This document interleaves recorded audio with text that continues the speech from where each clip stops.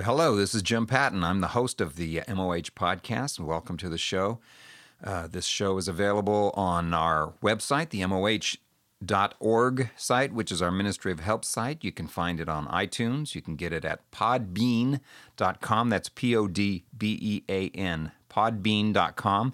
You can also get the Podbean app for your iOS or Android devices, and you can listen that way. If you were tuned in last week, you would have heard part one of this episode. It's called Day of the Locust Part 1. Today we're doing, obviously, Day of the Locust Part 2. I don't think there's a lot of introduction necessary this week because you'll need to go back and listen to last week's anyway. So we're going to make a short intro and right into Winky with Part 2, Day of the Locust. Okay, because afternoon is the pips for learning, amen? We're only going to do 1 hour. I'm not going to give you 2. We're going to try and finish off this Eastern thought forms. Anybody come in this afternoon and was not here this morning? Hiss boo, all right. Let us then, just in brief, give you a summary of what we've dealt with this morning. We're looking at Eastern. Can I erase this? This is beautiful printing. I just feel awful erasing it. Very orderly mind that did that. Can somebody please give me the steps to the destruction of a nation? 4 steps to the destruction of a nation. Israel's, yes? First one. They forgot God. They forgot. Secondly, they forgot His laws. They made up new gods or made up other gods. Gods that were not gods. And then finally, made up new laws. Those of you here this morning, we traced very briefly the warnings God gave to Israel. Said, don't do this or you'll be destroyed. And we talked about the spiritual destruction of a nation. Now, it seems like from the Scriptures, God has 3 ways of getting a nation's attention that's turned its back on Him. The first one is to deal with their economy and pinch them in the pocket. That's the first one. If that doesn't work, then He deals with their ecology and plays games with their weather. If that doesn't work, He raises up a nation and invades them. And that's His 3 ways. Now, the question is, where is the United States in this situation? And very interesting. Anyway, just threw that in for extra excitement. Now, these 4 steps, we have, in the United States, we have seen the last number of years this progression taking place.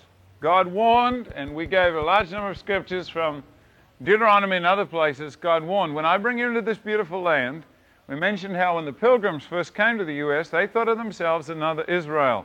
That God had brought them to the U.S. to found a new nation, a nation with spiritual principles that would be ruled in a godly way. And the warning that God gave to Israel, they in those early days accepted as a warning for themselves. When God gives you this beautiful land, beware lest you forget the Lord. Beware lest you forget the laws that are supposed to be taught to your children's children. And then these other ones, making up new gods, lest you go and make up gods that are no gods, and then finally make up new laws. We have said that these first 2 would really account for these counterfeits that we mentioned earlier. The counterfeit love, counterfeit wisdom, counterfeit worship, counterfeit power, and other counterfeits of divine originals. This one here deals with what we've called the Locust invasion. Invasion of Eastern thought forms to take people away from the biblical memories of God. To eat out, if you like, all of the moral memories that have been placed in this culture concerning righteousness. And when that happens, the nation is open then to make up new laws, new interpretations of the way the universe fits that exclude the biblical picture of man, God, and the universe. So this final one, the making up of new laws, is the coming new consciousness, which I will call psychic technology. And we won't get to that until tonight. But I want to broach for you these 4 locust concepts, the demonic ideas that have been brought in to introduce the worship of new gods to a world that once had a Christian base. Could you give me, please, now the first of these Eastern concepts? First locus. Yeah, neither Jesus nor the Bible are absolute truth. They probably wouldn't say absolutely true. They would say there's no absolute truth. That though they are true and probably fully true, they're not absolutely true in the sense that they're not the final word. To find the final word, you'd have to study everybody, and then when you've studied everybody, then you could say that was final truth. So the point is that neither Jesus, the Lord Jesus himself, nor the Bible is in itself or in himself absolute truth. And the idea of this is a spiritual geometry, that Christianity is only one small square in a much broader spiritual geometry, and that though it is true, it is not exhaustive. And the Bible picture is this: what you learn of Christ is true, and it is not exhaustive, but he is exhaustive. He is. When he says he's the truth, he doesn't mean he's partially true or he's partial truth. He means that every system of thought finds its Genesis and its Exodus, its Alpha and Omega, its Genesis and Revelation in him.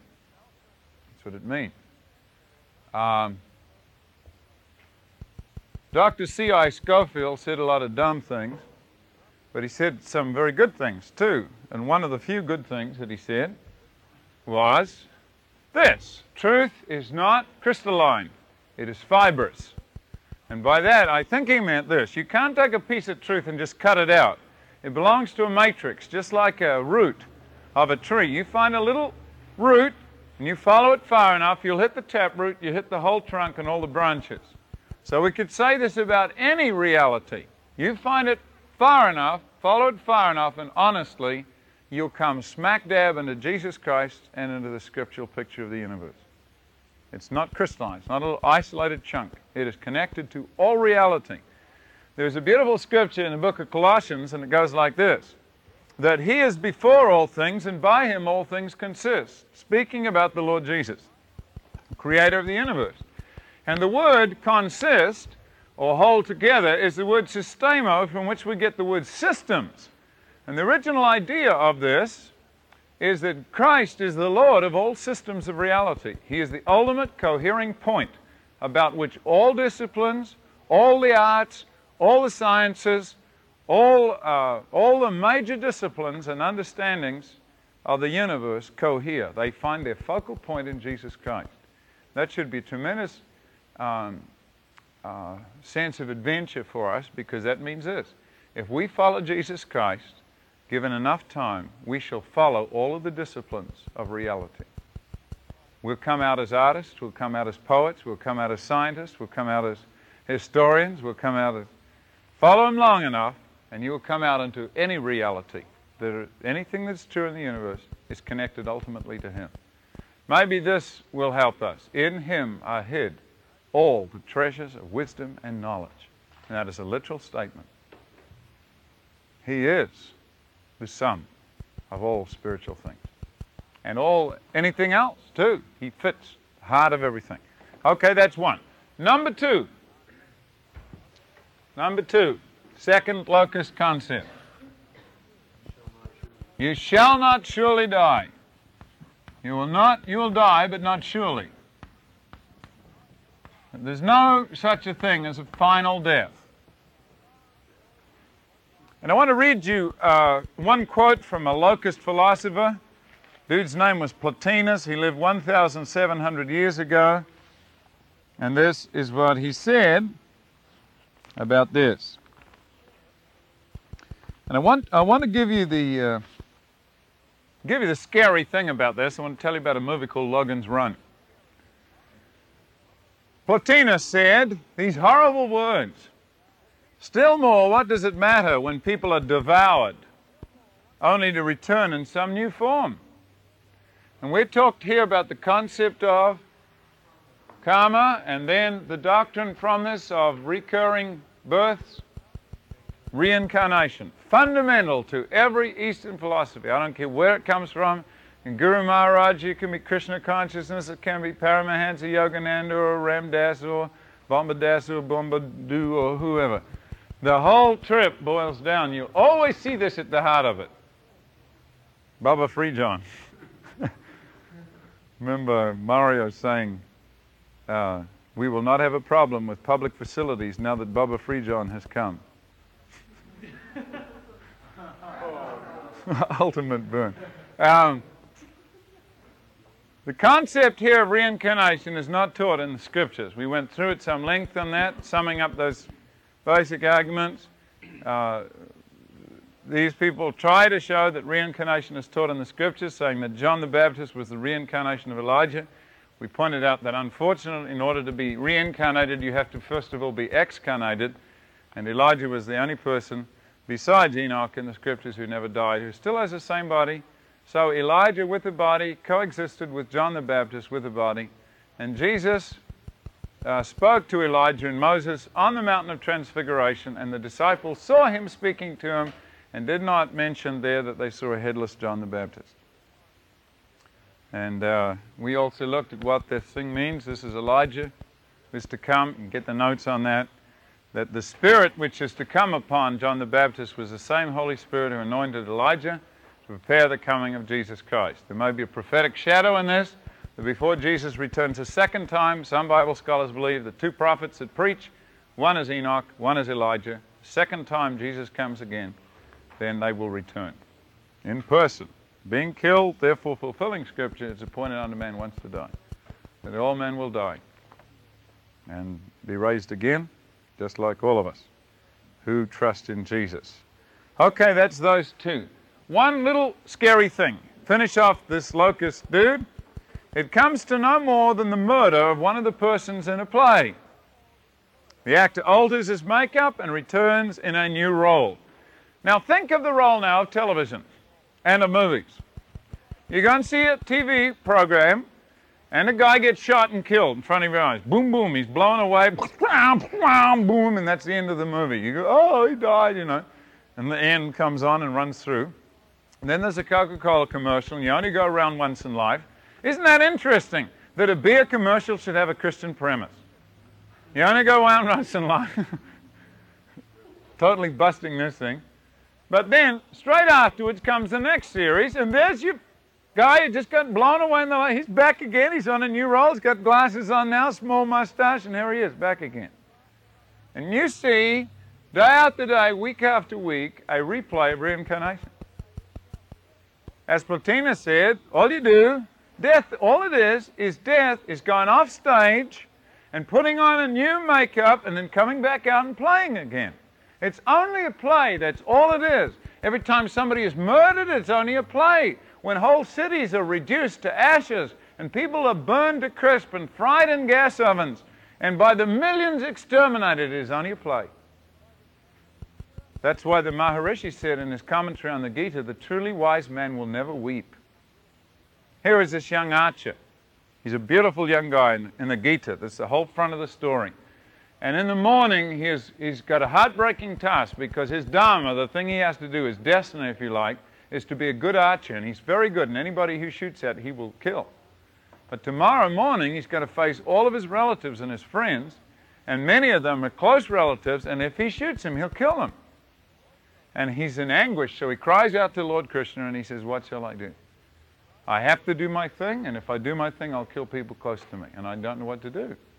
And he's a very sensitive and moral young man. And Lord Krishna says to him, in effect, go ahead and kill them. It doesn't matter. You don't really understand death. If you kill these people, you'll be doing your thing, and you'll just be cycling them back so they can return in a new role sooner.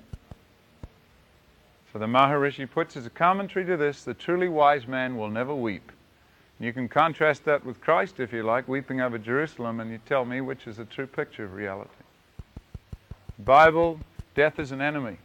It is the final enemy that will be destroyed, but it is an enemy.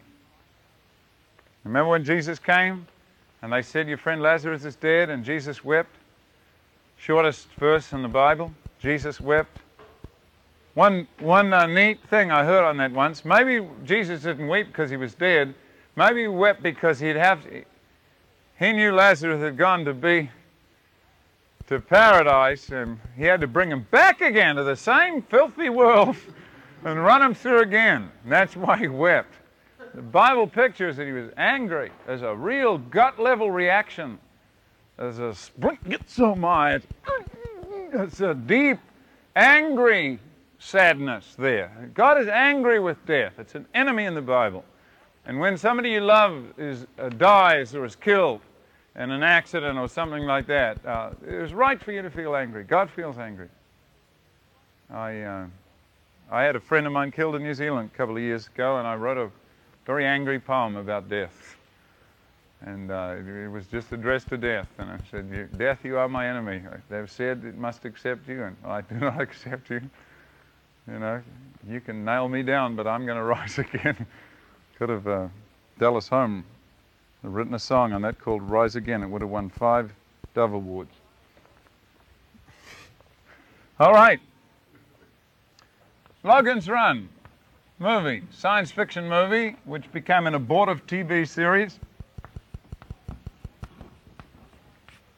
Logan's Run was a very powerful movie for a B-grade movie. It had almost cult status, spent a lot of money on the thing. And though the TV program was The Pit, always written by somebody who's never read a science fiction book in their life, Logan's Run was a story of a society in the future, matter of fact, a couple of centuries in the future, when apparently most of the Earth above had been destroyed by atomic war. The only survivors, mankind, was underground, run by a computer, a woman's voice running the place, a matriarchal computer society. And where the children grew up, and the slogan of the movie was, "Welcome to the 23rd century, where you can have anything you want except your 30th birthday." And the concept was that each kid was cloned off in a nursery, and there was a little gadget in their hands. And as it came time, close to their 30th birthday, this thing began to pulse red. And it became red. The time came for them all to gather in this big, like a sports arena. And as people stood around cheering and clapping, they levitated further and further up in the air until lasers burned them out of existence, like fireworks, while everybody cheered. And there were a few dumb people who didn't want this to happen. And when they got to be 30, they would run away. But of course, their little blinking thing gave them away, and the computers would just track them down every passage. And they had people called Sandmen who put them to sleep. Just killed them is what it is. And the question you might ask is, why do these people happily go like sheep to the slaughter, to be lasered out of existence in this great public thing? And only a few people were running away. Because in the future, in the 23rd century, reincarnation was a fact of life. And these people believed, when they went up there, that they were having eternal youth. That when their bodies started to get old at 30, they were cindered out, and immediately they re-entered the nursery again as babies, growing up again. And because that lie was sold to the whole society, people would happily go to their deaths. You must understand this. When this concept becomes burnt into a society, then to put a person to death is not really killing him. It is only recycling because he never learned his lesson. So if you're so dumb you can't understand that these are true, then we will not kill you. We will just recycle you. And of course, in the next life, you will realize that you were wrong. You understand that? It's a very scary thing. Here's a scripture that goes with it. It will come to pass that those that kill you think they do God a service. All right? That's number 2. Now let's take one more, and that's purposes of review. I want to give you now 2 others.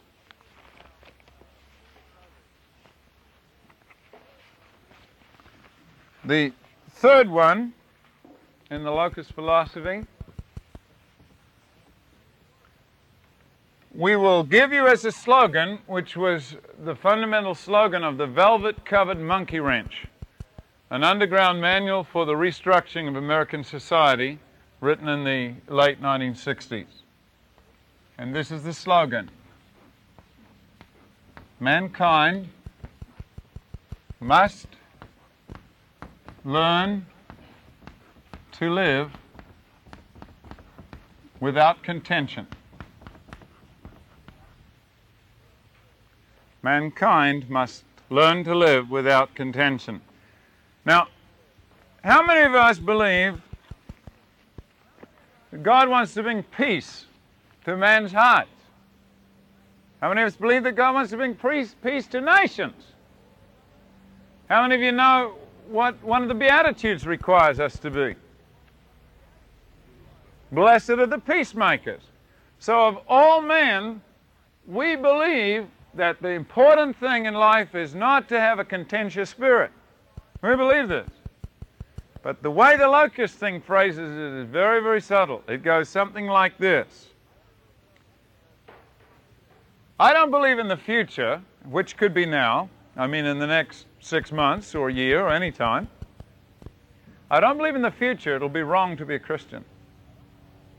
And they'll say this: do you want to be a Christian? Fine, you be a Christian. But don't say that anybody else or everybody else has to be what you are. It will not be wrong to be a Christian, to claim to be a Christian, to claim to act like a Christian. The only thing that will be wrong is to be a missionary. So missionaryism will be a sin, of any kind of missionaryism. Now you think, we got kids out on the airports selling flowers, we got kids going door to door with boxes of Mickey Mouse candy, and there's going to be a big public reaction one day to all of that, and it's going to say, just let's shut this garbage down. And so there are going to be laws passed that it will be a crime to try and convert people from one religious structure to another. And that's already on the books. There is an act called the Genocide Act. The Genocide Act has actually made it capital crime to change a person's religion, which they're born, called an act, crime against a race. And of course a modified version of that is now in use in Israel.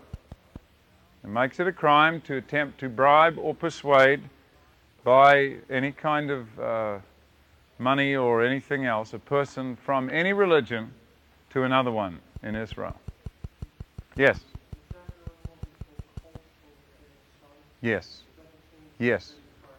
That's exactly right. Now hopefully this thing will not be, all of its forms will not be carried out in the immediate future, but can you see the danger here? You see how broad-minded this is and how tolerant. You want to be a Christian? Beautiful. Fine, you be a Christian. Just don't say everybody else has to be one. And I guarantee you that the culture of the future will find many people who are Christians like that. You want to be a Christian? Beautiful. You're a Christian. Fine. You can be Buddhist? Fine. You can be Hindu? Fine. Islam? Fine. Atheist? Fine. Be anything you want to. Just don't say everybody else must be what you are. And this is the only way we will learn to live without contention. That it is religious contention. People saying you have to be this, you have to be that. That's caused most of the problems we have in the world, so we'll just cut it out by a law. We cannot afford to learn to live with contention. We've got to cut it out, and we're going to have to pass laws because the safety of the whole human race is at stake. Therefore, this is a mandate. The only problem with this is that as a Christian, I have a command, and that command is mandatory. Go out into all the world and preach the gospel to every creature. I am not allowed an option in this. It is a command. And if I love Jesus Christ, which is the only kind of Christian there is, then I must do what he says. And the Bible picture is not that any religion is good as another, that man and woman without Jesus Christ are lost and damned forever. And I believe that, and I cannot afford to play games with words. And that means this: I'm going to be a weird kind of Christian. I'm going to be one who's not content to let well alone. I'm going to be the kind of person who, like D.L. Moody, there was a lady in an elevator She's getting into an elevator, and Moody began to speak to her about Christ. And he just witnessed to the lady, and she was really blown away by Moody. And then finally her husband joined her at the top of the elevator. Moody was still speaking, and the husband, when Mr. Moody left and went on up, talking to her about her soul, and the man said to her, "What was he talking to you about?" She said, "Talking about Christ." And he said, "You should have told him to mind his own business." And she said, "If you could have seen the way he looked at me, you would have known it was his business." And that's the way it has to be. You're not people who just enter this for fun. We're in it for life or death. We think of Tertullian, that early church father who ran into some people whose business had been making silver idols for people to worship. And they professed conversion. They came to Tertullian, that early church father, and they said, "Is it all right if we make idols for other people? Because, we don't believe it anymore. We aren't going to worship those. But is it all right if we make them up for other people to worship? Because after all, you have to live." And Tertullian said, "Must you live?" That was the early church's attitude. Living or dying is incidental. Serving Jesus Christ is all that matters. And you've seen that kind of crunch. You've seen it behind the Iron Curtain, where people have put people's lives on the line. All those who are ready to deny Jesus move out. We're going to shoot everybody else who's in here. And the guy fires his gun in the air and says, "I finally found some real Christians, but I'd probably die for this, but I'm going to get saved too. And I wanted to find out if anybody else is ready to die before I ever commit myself." Now that thing is happening, and that's where the test is coming down. You think that's behind the curtain. One day it'll come here. The curtain will shift.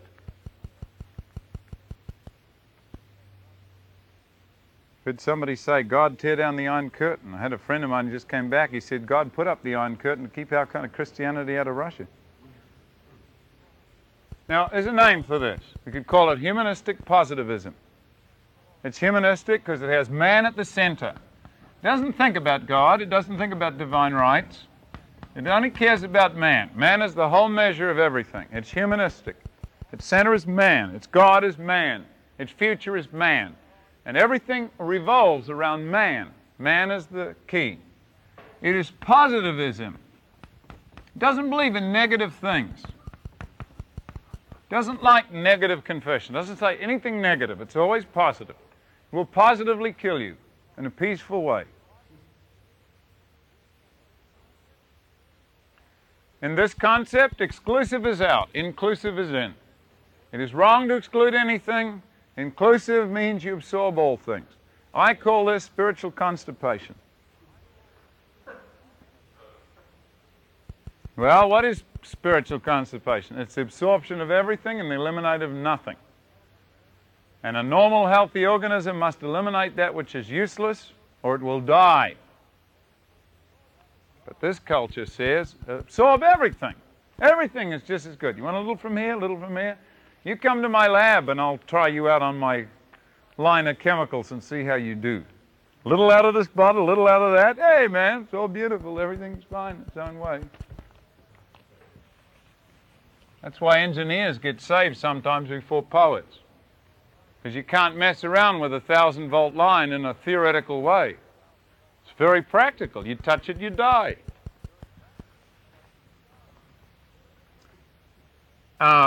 Let's say then that missionaryism is the sin of the future. What does Christ say? Go out in all the world and preach the gospel. Oh, I can't help it. I've got to do it. You know what Paul said? Woe unto me if I preach not the gospel. Even if I didn't want to do it, there's a mandate given to me. I must preach. I preach because I enjoy it, but even if I didn't, I'd still have to do it. It is a command of Christ. Now, I must admit to you, sometimes it's easy. I'm a Maori from background. Maori people, we have a thing called Maori time, which means anywhere up to 5 hours late. And in the flesh, in the normal old carnal way of living, as a part Maori, it'd be much easier for me to sit in the sun and sip lemonade instead of going out and dragging myself by the neck and saying, get out and do what Jesus told you to do. But that's what he commands us to do. And even if I didn't enjoy it, and I thoroughly do, I enjoy serving God a lot more than I did serving myself. Even if I didn't, I still have a mandate. Woe unto me if I preach not the gospel. You can go through the scriptures and see what Jesus says, but I think it should be fairly obvious that we are to go out and preach to all men. He that believeth and is baptized shall be saved. He that believeth not shall be damned. Scripture said that. Now listen, people say, well, that's just what you feel. What do you feel about this? I don't care what I feel about it. It's not my feelings. It's what God said. All I can do is hand it out. I'm just an ambassador, man. I just worked for him. I didn't invent it. People come and say, oh, isn't that a bit rough? I say, I didn't make it up. He made it up. I'm just giving it to you, man. You're going to pick on the guy if you're an ambassador of the United States of America, see? And you have to give a mandate to a country, which is what the United States of America has decided, and it says this is war. Well, the guy says, well, you're pretty skinny. I think I could beat you up. It doesn't really matter how skinny you are. The point is, who do you represent? I didn't invent it. I didn't make that up. I just pass it on. I just give it to you. It's your responsibility to read it and decide what you're going to do with it. If you say, well, forget it, Charlie. You do your thing and I'll do mine. I have delivered my soul. It's up to you. Just one day when you stand before God and you have to give an account of your life, and he says, do you remember that time when I gave it to you? And you spat and went on your own way because you had better ideas? That was my reaching out in love to you, and you turned your back on me then. And you've done it ever since. I didn't make this up. It's not my opinion. It's not my feelings. It's simply what he says. And I frankly don't care whether I'm sick or well, or skinny or fat, or tall or strong, or short and weak. The important thing is I got to get the message as clearly as possible from the boss and pass it on to other people, and that's it. Isn't it interesting that God's first commandment to Israel was not against atheism, but against idolatry? The final culture of man will be a religious one. And the second commandment to Israel did not forbid merely images, but religious tolerance. Any easy accommodation to the cultures and the concepts around them would have destroyed Israel. And Elton Trueblood pointed out in one of his books that the so-called lost 10 tribes of Israel never vanished. They simply lost their national identity by absorbing the values and morals and gods of their contemporaries, and they perished as a viable force to change the world. Perhaps no other truth will be so challenged in the last days as this one. It sounds so fair and so just and so wise to insist that everybody has a right to live the way they want to and believe what they like. But that's not what God says. God says there's a way that seems right to a man, and the end of that way is a way of death. And we're to go out into the highways and byways and compel them to go in. Now let me show you something that I'm very afraid of, and that is a theology based on force. And there have been theologies, and unfortunately sometimes in the Reformation, we have some ugly examples of this. Augustine, for instance, felt that when you baptized a baby to deliver him from sin, and you held him under, he was struggling to resist salvation. That's what he said. That's a quote. Hold him under, struggling to resist salvation. So he used force. See? And you baptize him. He gets saved by the imposition of a superior will. But the scary thing is from there was only a short step to saying if babies could get saved like that, then you could save adults the same way. And from there, even a great man like Augustine, up to Augustine's time, the Christian church was killed for being Christian. And after Augustine, the church killed people if they didn't become Christians. And that is because whenever, instead of at the heart of the universe, you have love and trust, you have force and fear and pain and threat and persecution as the basis of evangelism, you will see a rebirth of all that is ugly in church history concerning Christianity. And there are only two theologies. There is a legal one that says the way to change is by threat or by bribe. And of course, God gets people's attention by legal means, by threat or by bribe, but he never saves people like that. Or we have the gospel way. And that is by trust and by love. And nothing, not even a million years in hell, is going to save you if the cross of Jesus Christ and the love of God is expressed in the atonement of Jesus. Doesn't change your life. You go and ask a man who's put in prison whether his time in prison has converted him, whether now he is a man who loves his fellow man, who will always do that which is right because he's learned his lesson.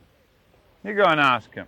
See if the law has any power to change a man once he's broken it. The truth is, the law can only harden a man once he's broken it. It requires the gospel to save a man. And if that, not even a million years in hell is going to change a man's heart, if the gospel can't save it. No punishment, no threat, no bribes, no rewards offered have no power to change sinner's heart. Only the gospel. And we have only two fundamental ways in church history in which evangelism has taken place. One on a legal basis and one on a gospel basis. And the thing that I fear very, very much is that Christians, in reacting to this humanism which is coming down, will revert back to a pre-Reformation day force theology, and where they get such great concepts of the sovereignty of God and their sovereignty inside it, that they'll go out demanding that people get saved or they'll kill them. And we have a whole record of the history of massacres and Albigensian crusades and the Spanish Inquisition, and I've got diaries of the Crusaders, how we went out and hacked up those pagans. It's unbelievable. Is this the Spirit of Christ?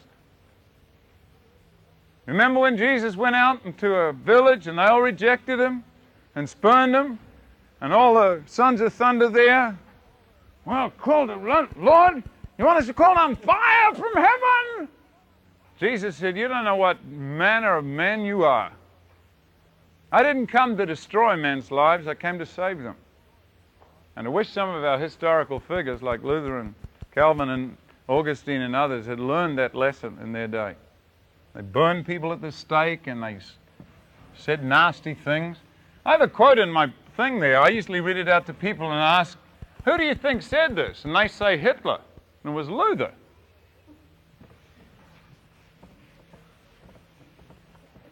So what we need today is a theology that has power, that exalts the Lordship of Jesus Christ, but it is founded in trust and in love, not in threat and fear. Now there's a real hell and there's a real heaven. One to shun and the other one to go to. But Jesus Christ saves by love and by trust. He doesn't save by threat and by bribe. Legal means never saved anybody. Sometimes it gets your attention. You have a guy with bombs falling around him in Vietnam. He goes, oh God, if you get me out of this, I'll serve you the rest. That's called getting your attention. If he doesn't get a gospel message in, it's going to last just as long as the bombs are falling. After that, well, hell, I'm glad I got out of that instead of thank God, and drinks and then goes back to what he did before. That's the sinner, making promises to God under threat, immediately backing out when the threat is gone. Oh, we hear yesterday, Madeline Murray said, thank God, oops. I mean, oops.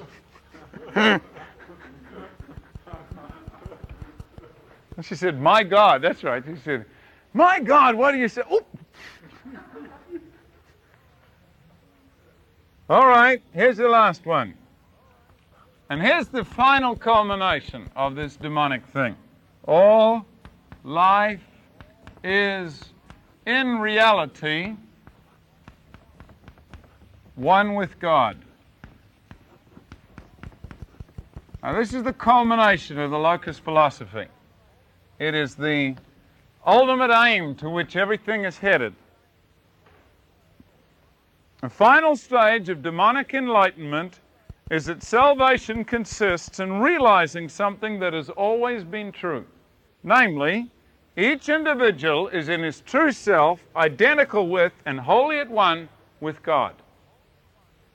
Now, in Krishna consciousness, for instance, you're given, and also in other Eastern thought forms, The mantra, Hare Krishna, Hare Rama, Rama Rama, and all this Rama Rama Rama stuff. Mantra comes from two Sanskrit words, man the mind, tra to deliver. And the word mantra means to deliver the mind. And its concept is to deliver an individual from the false concept that his identity lies in his self. To release him to the realization that he is not himself, he is in reality one with the divine. And here is what Eastern salvation is. You think you are you.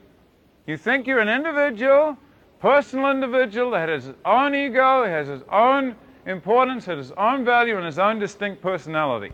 And that is sin. That is a lie. That is illusion. You are not yourself. In reality, you are one with the whole of the divinity. But you think you are you, and because you think you're you and personal, you're causing all these problems with the rest of the universe because of your selfishness. The way to eliminate selfishness is to eliminate the you-ness. Get rid of the self, you got no selfishness. All you got is ishness. So, what you have to do is to realize this truth. And so salvation in the East is a mental concept. It's not moral, it's mental. It has to do with realizing something or understanding something or knowing something or having something revealed to you that has always been true. You just didn't know it. And that's why you have the SRF fellowship, self-realization fellowship. Or you come for enlightenment. Or Guru Maharaji will lay the light and the word and the nectar on you. And whichever technique is used, whether cosmic consciousness through mantra meditation or Krishna consciousness, the praising, the worshipping of God in order to yoke you through royal yoga back to God, whatever forms they are, ultimately it's the same fundamental realization that you are not yourself, that you are one with divinity. Illustration that's most often used in the East is a drop of water which falls into the ocean. Now they say, of course, nobody is God. A man who goes around and says he is God is crazy. That's like a drop of water saying he is the ocean. But the drop of water contains all the elements of the ocean. If you wanted to put it simply, it has the same stuff as the ocean. It just thinks it's separate from the ocean. And its separateness causes its loneliness and its pain and its problems. To have full happiness, the drop must go back into the ocean, in which it loses its own individual distinctness and merges with the whole. And that is what salvation is, when you lose your own individual identity and merge again with the whole.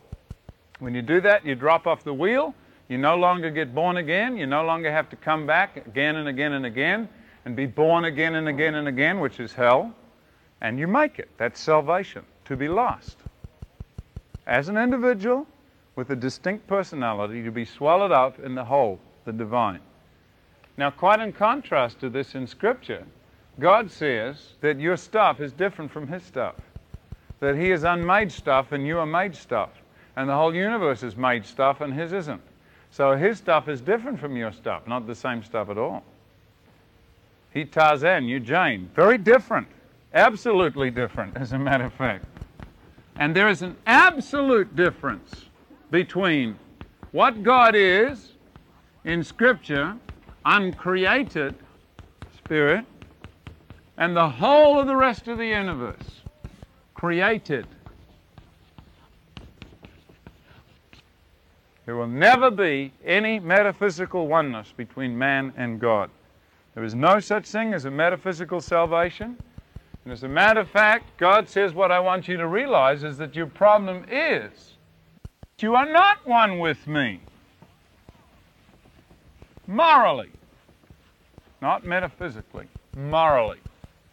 You have alienated yourself from me by your sin, by your rebellion, by your selfishness. All right? There is another thing that those of you who are studying theology may be interested in. The concept of the eternal now, we'll just throw in as a sideline here, But in the eternal now, which is basically an Eastern concept, and many Christian theologians consider it useful to describe the eternal concepts with God, the eternal now teaches in effect that the universe had no real beginning if you knew what God knew. There never was a beginning to the universe. The only tragedy with that is, if that is true, then you are eternal. You are infinite. You have always been here if you only knew what God knew. And if that be true, then what the East teaches is right, and that last one is not demonic at all. It's Christian theology. So I believe that this concept is not strictly a Christian concept, but an Eastern one. The Bible teaches eternity. It does not teach eternal now. We'll throw that one in. That didn't cost any extra either. And all philosophers will deeply dig into that. Let me give you now the name of a book I'd like you to read for a horror story. It's done by one of the great science fiction writers of our time, Arthur C. Clarke.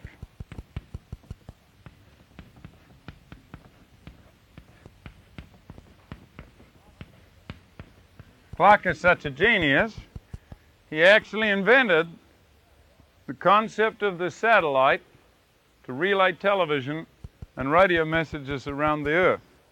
If he'd have patented it, he'd be a multi-billionaire by now. He just came up with it in a science fiction story and wrote it. And they thought, boy, what a great idea. Hitchhiked on it and built it. Clarke wrote a book called Childhood's End, which is kind of a Close Encounters of a Third Kind book. It's an account of mankind's first contact with another civilization. And the thing that is scary about this book is this. In the front of Clarke's book, it is the only book in which he says this: the ideas of this book are not those of the author. It's the only book he ever puts that in. Now, who in the world, why in the world put that in the front of a book? And what does he say in the book? In the book, man makes contact with the first extraterrestrial beings. I have a record here. I might read a little bit out of it tonight of what they look like. One of them comes out with 2 Earth children on each arm, very tall, shocks everybody what he looks like. But the last man left alive on Earth watches the mutation of Earth's children, and they lose their individual identity. They become like a mass of swirling little cells.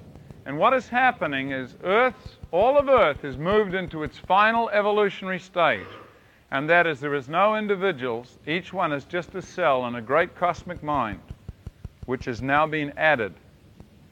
So they don't even think as individuals. Each one thinks as a cell of the whole, so that each cell shares the intelligence of the whole, the power of the whole, but none has their own individual personality. That's the end of humanity as Arthur C. Clarke sees it. The last and final great stage of evolution. We become part of the cosmic mind. And that's Eastern vision. And he is not a mystic. He's a hardcore science fiction writer, technology extended. All right, I've given you all of these 4 damning concepts, which there are other ones that are unique to some Eastern thought forms, but these 4, in the 12 years I've studied Eastern thought forms, are the major ones I can pick out. And if you look at these, we could ask this question: are these concepts new? Are they fairly recent? Could we trace them back perhaps to India? Well, we can go a lot back further than the tragedy that is India. You could go back even further than the tragedy that is Egypt. As a matter of fact, you could go all the way back to the dawn of recorded history. And the 4 that I've got up there were the first 4 lies that were ever told to the human race. And they're being told again, exactly the same way, almost with the same words, in your day, in your time. They happened, as a matter of fact, in Genesis 3, verses 1 through to 5, where a certain snake once assured a young lady that she would not die, not surely, and that what her Creator said to her was probably subject to some modification on her part, if not misinterpretation or reinterpretation. You know, that's probably not absolutely true what he said. He probably meant something else, or it's probably not part of the whole. He doth know that when you eat, you'll be as gods. And that was the next one. You shall be as gods, knowing good and evil. So she could quite simply become like God without the necessity of obeying Him or become morally like Him. 4 lies. Old and cynical and as murderous as the mind that first sowed him in the garden. And unfortunately, the snake was a liar, and so are his sons. And the girl did die, and she took the whole human race with her. And people after people are doing exactly the same thing in our day. That, friends, is the East and its major contributions to the West. Now, what is funny is this. Out of Western thought forms, of which were rooted in Christian tradition and history, came science with the vast explosion of what we have called the scientific world. The East never could have developed science in this way because their picture of the universe was different. So what is funny is this. People from the West are going to the East to find spiritual roots. And people from the East are going to the West to pick up technology. And the people from the West are afraid to look into their heritage lest they discover that their technology came out of their Christian premises. And the funny thing is that the people from the West who go to the East to get their answers come from nice middle-class or upper-class homes, and they get enough money to get themselves a plane ticket over there and a passport and traveler's checks to travel the world and to study the ancient things to get enlightenment. And they walk in the middle of a destroyed nation where the rats eat enough in one day to feed an entire state full of children. But where India's bought demonic concepts have eaten the heart out of that great nation. And they walk through all of that seeking enlightenment. That is a terrible tragedy. You know what happens? I stand up in a university and I say, God is a God of love and wisdom. And some person says to me, if God is a God of love, why India? Why Bangladesh? And I said, don't you put those damnable concepts on God. He didn't come up with those. He sent out His people to destroy them in the old days. When man and woman gave themselves over to these things, God sent His people in and said, eradicate them. Don't leave one trace of it. And good old Saul, with typical genius, spared the best. You may look at that Amalekite destruction command and say, boy, what an awful thing. How cruel of God. God sees further than people do. And He looked at the tragedy that was going to come up India and He said, slay utterly. And some jerk said no. Now there's millions of people dying, millions of people in pain, millions of people destroyed through the same damnable thing circulated through the world. God knows what He's doing. If He says slay utterly, you do it. Don't spare one thing. It's that preserving of the best, the keeping of. We know better than God. He says utterly, but we'll keep the best. To make a sacrifice for Him. We'll take all our wonderful ideas and we'll give them back to God. And ask Him to bless our idiocy. And the Christian church gets shafted for what has grieved the heart of God too long. There are 4 locusts, 4 things that have eaten out the heart of the East and are now coming west by the thousand. When did this first begin? In the 1930s, there was a conference on spiritual, I forgot what it is, spiritual things or something. It was a world conference on world religions in Chicago. And a young man who'd been trained in a Christian Sunday school, a reprobate guy who rejected the gospel, but just like old mayonnaise that I told you about, collected a bunch of Christian concepts. His name was Swami Vivekananda, an excellent communicator, a very powerful speaker, took Eastern concepts, modified them, took scripture verses, made them over for Western minds, and came across and totally wowed the people. And they're all sitting there saying, man, we're sending missionaries to India. We need missionaries to come from India here. And here they are, by the millions. And you're witnessing, you're living in this day. Some of you come from backgrounds like that. Those four things are the heart of the Locust philosophy.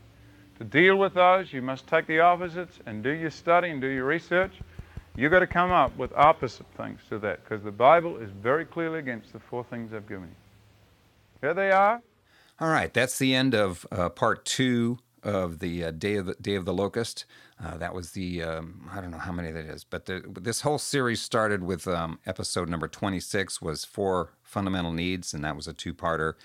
And we're up to 31 right now. The next part coming up is called Psychic Technology, and we'll have part 1 of that up for you next week. So be sure to tell your friends, and don't forget you can find us at MOH.org. You can get us on iTunes, Podbean.com, or the Podbean app for your iPhone or your Android phone. And thanks for tuning in to the MOH podcast, and we'll see you next time.